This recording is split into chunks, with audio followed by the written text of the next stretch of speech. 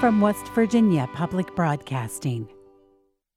Support for the legislature today is provided by AARP West Virginia, your ally for real possibilities in the Mountain State. Learn more at aarp.org/WV. The Charleston Gazette-Mail, using its CGM app to deliver the latest news, traffic, and weather alerts, keeping you in the know while you're on the go. Lumos Networks, online at lumosnetworks.com. West Virginia University, online at wvu.edu. Orion Strategies, professional public relations, government affairs, creative services, and research and polling, with offices in Charleston, Buchanan, Martinsburg, Pittsburgh, and Columbus.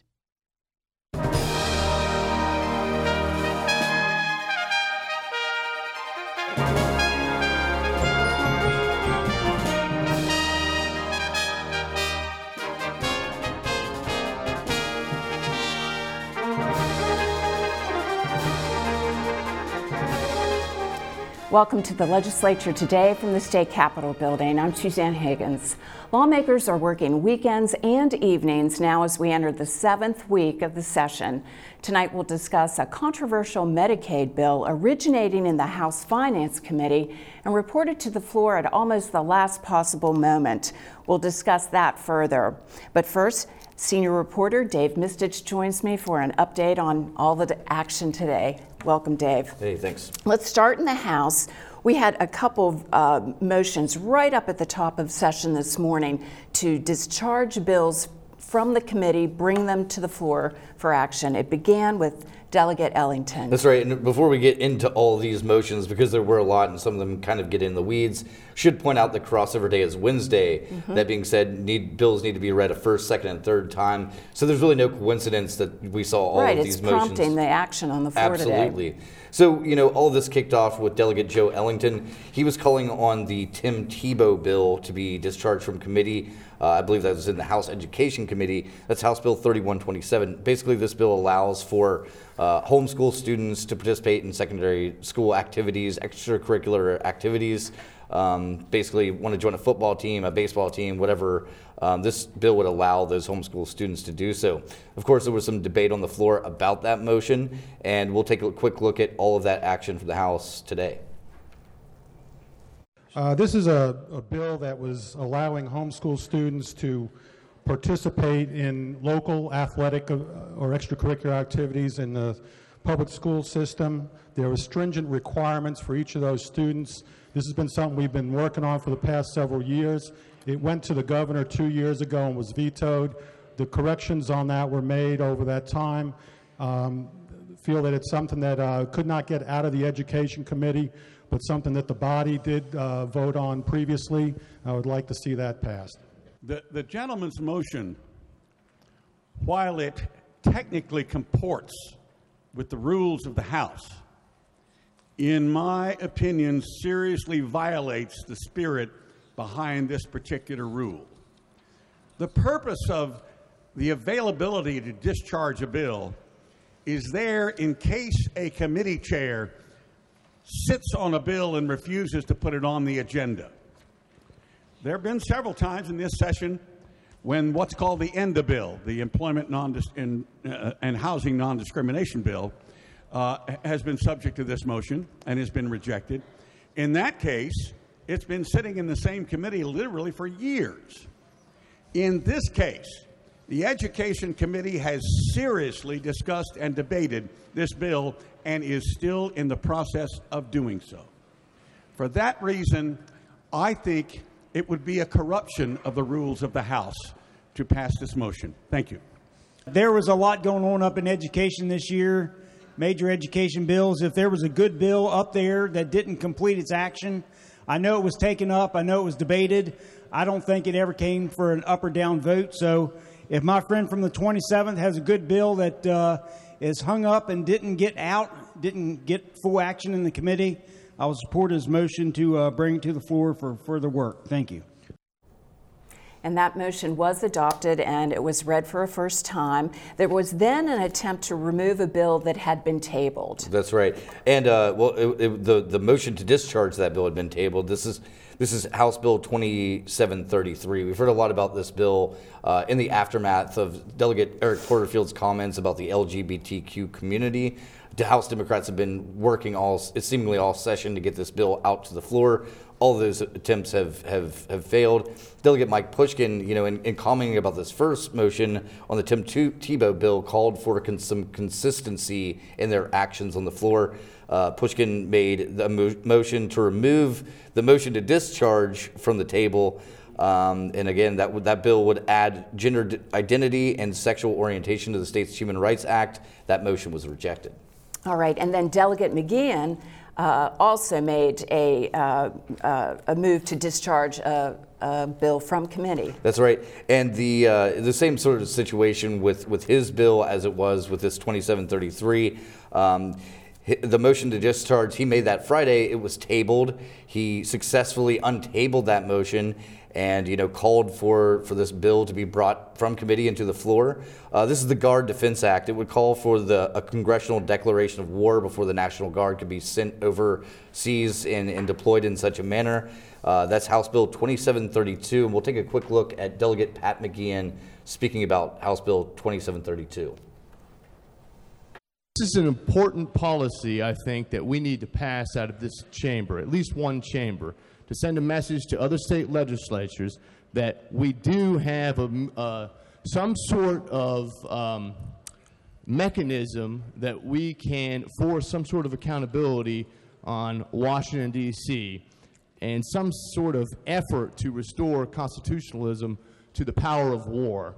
Article 1, Section 8 of the U.S. Constitution, which every member of this body has taken an oath to support and defend, gives the power of war strictly to the U.S. Congress. And I don't have to run through all the notable figures and authorities on the Constitution, the framers, the founders.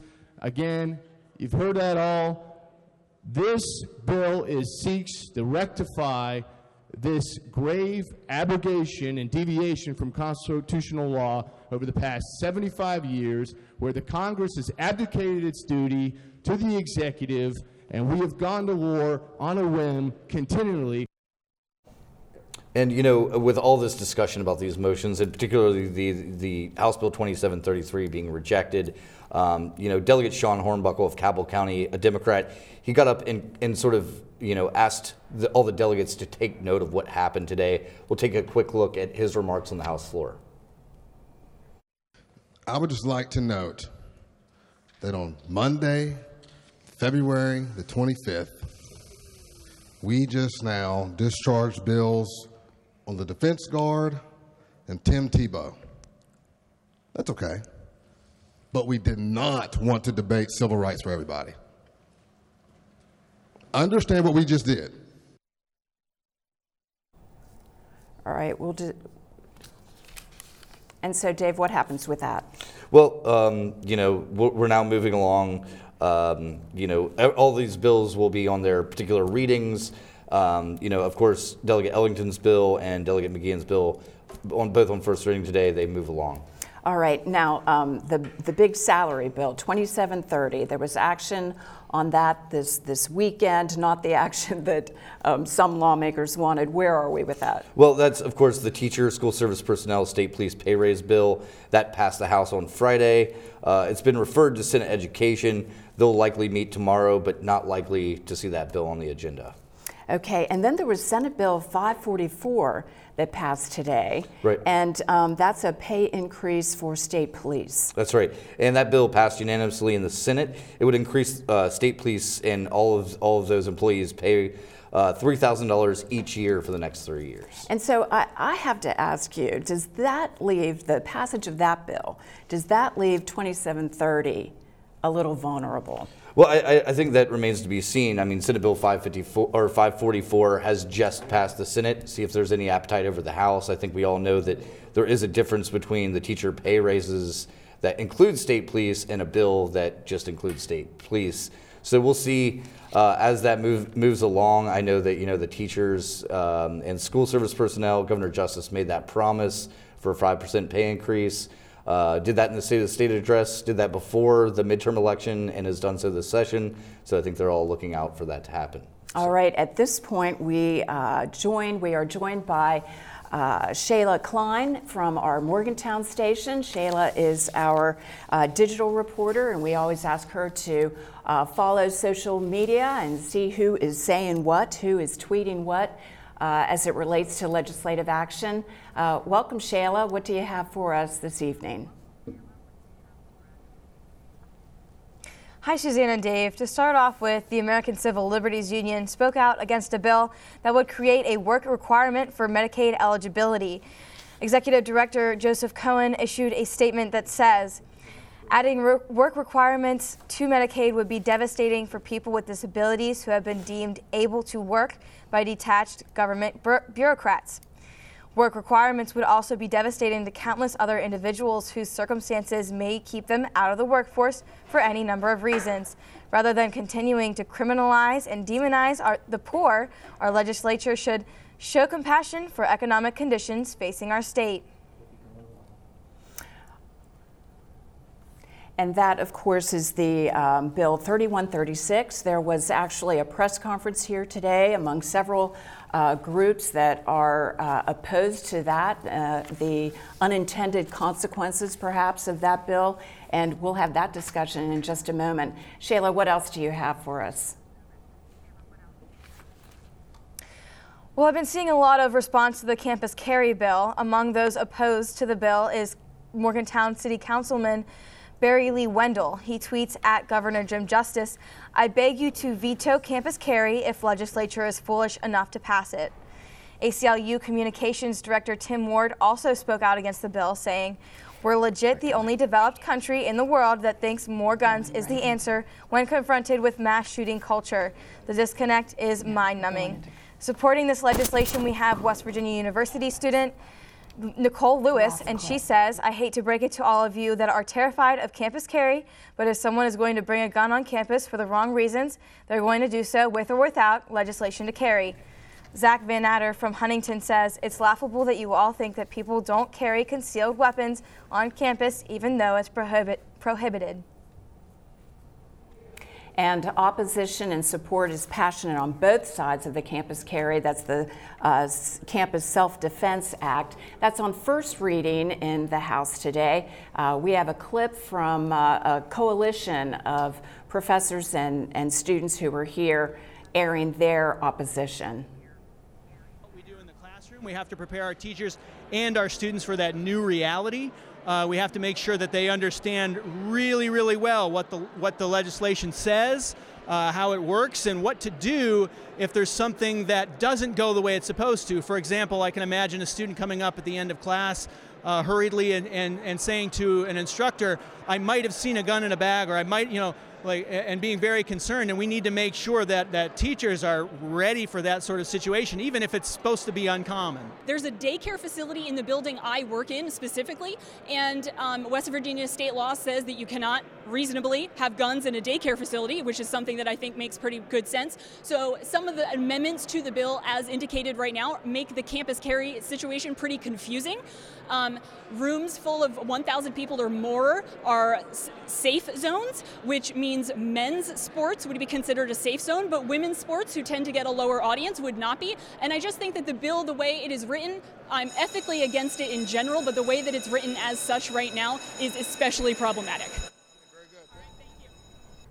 Next, we've mentioned House Bill 3136. That's the Medicaid work requirement bill on amendment stage this evening in the House of Delegates.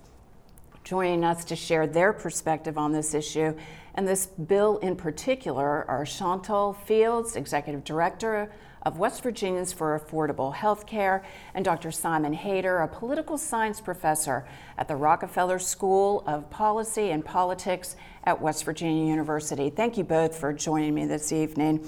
Again, there was a press conference, a coalition came together, West Virginians for Affordable Health Care, West Virginians Together for Medicaid, and West Virginia Center for Budget and Policy. Now, this particular bill was originated last week in committee.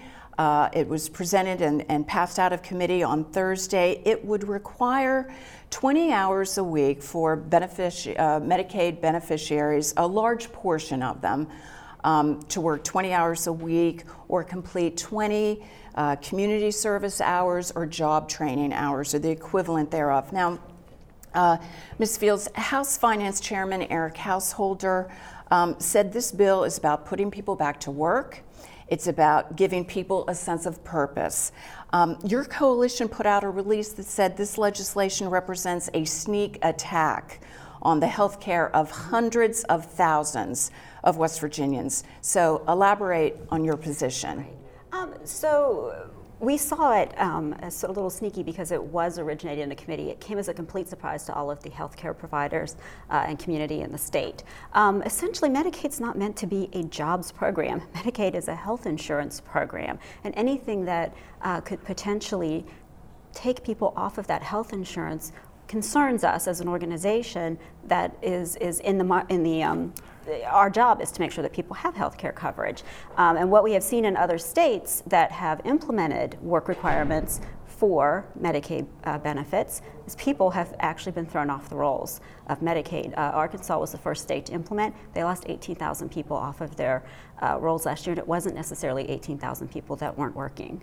And so what we want to do, Professor Hayter, is to try to look into that, and that's what you've done in a very recent study. Mm-hmm. You've looked at the impact of work requirements on this group of beneficiaries. Let's first start to talk about the group that we're focusing on. There are some 1/3 of our state is a beneficiaries of Medicaid.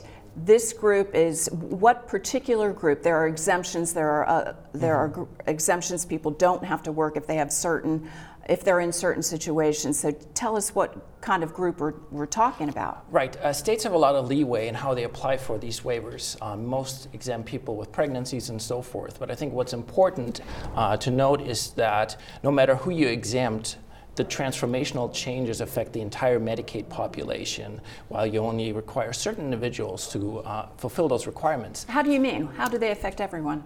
Because we know that it creates confusion.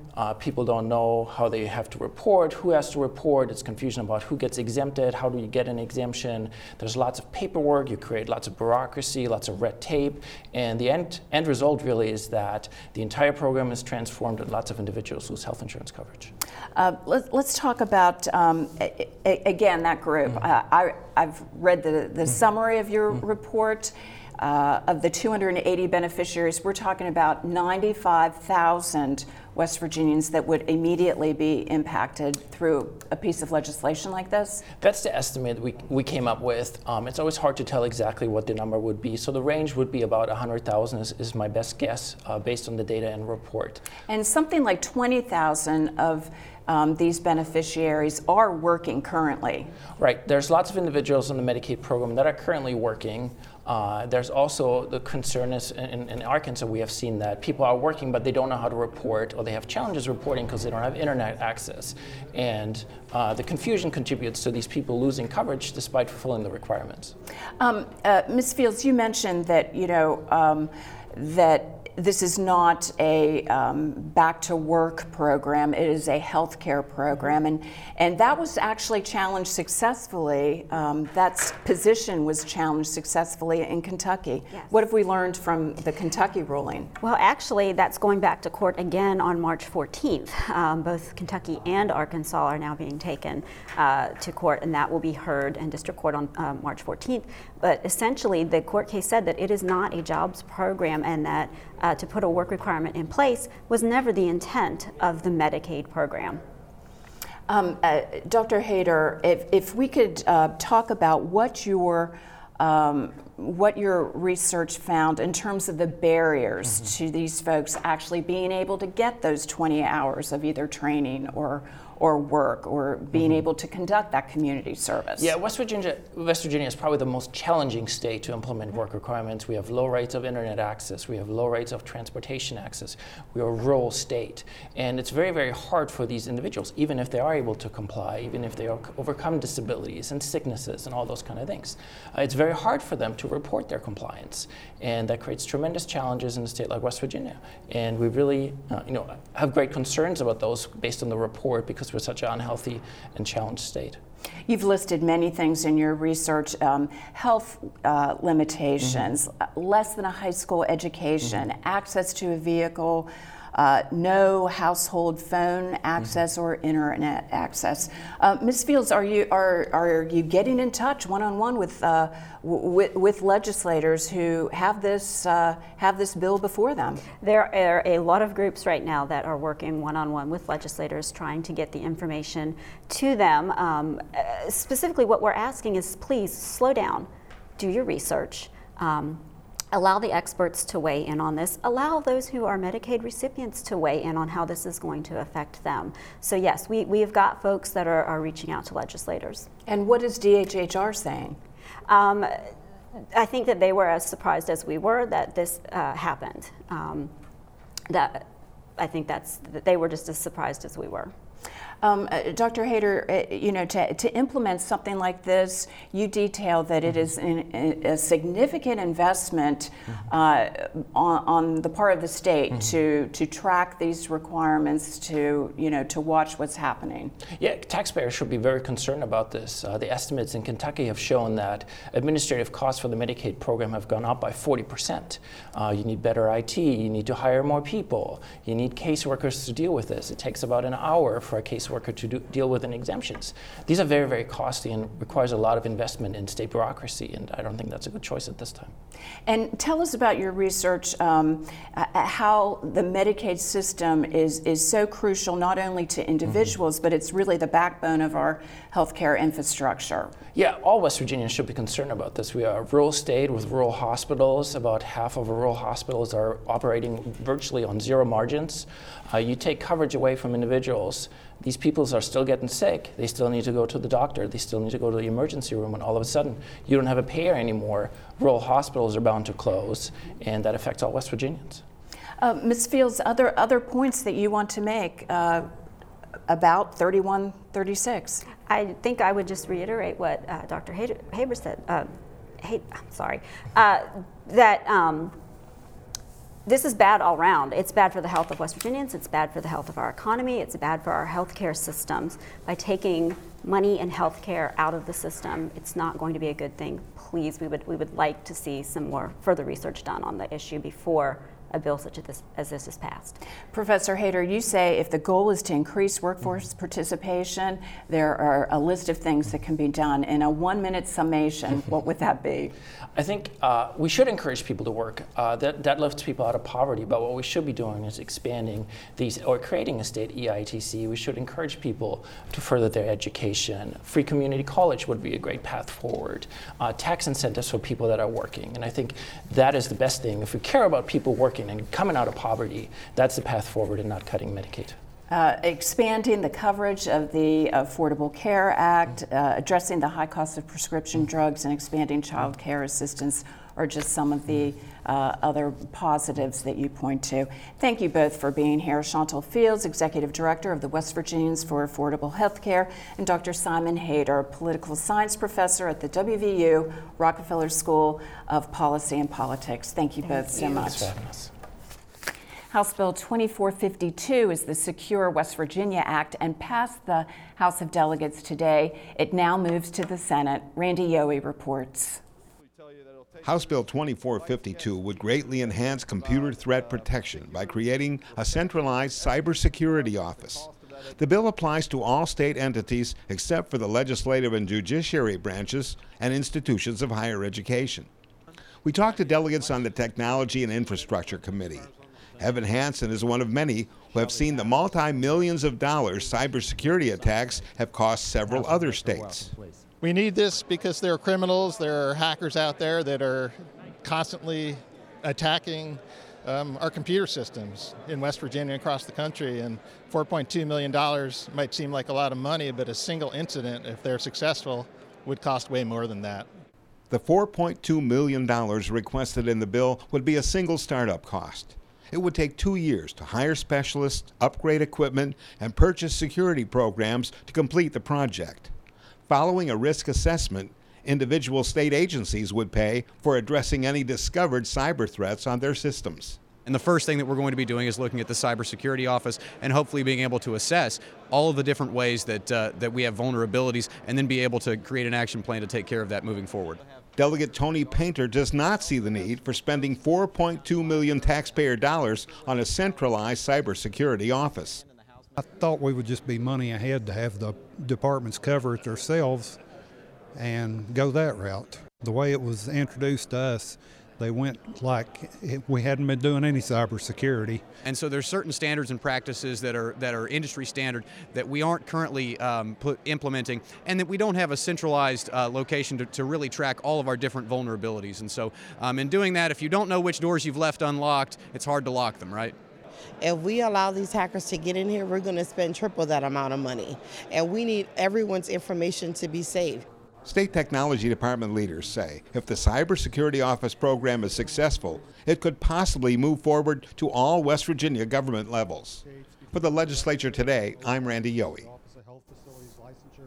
Tomorrow in the legislature today, we'll take a look at several criminal justice reform bills and the support they have on both sides of the aisle. I'm Suzanne Higgins for everyone here at West Virginia Public Broadcasting. Thanks for joining us. Have a great evening.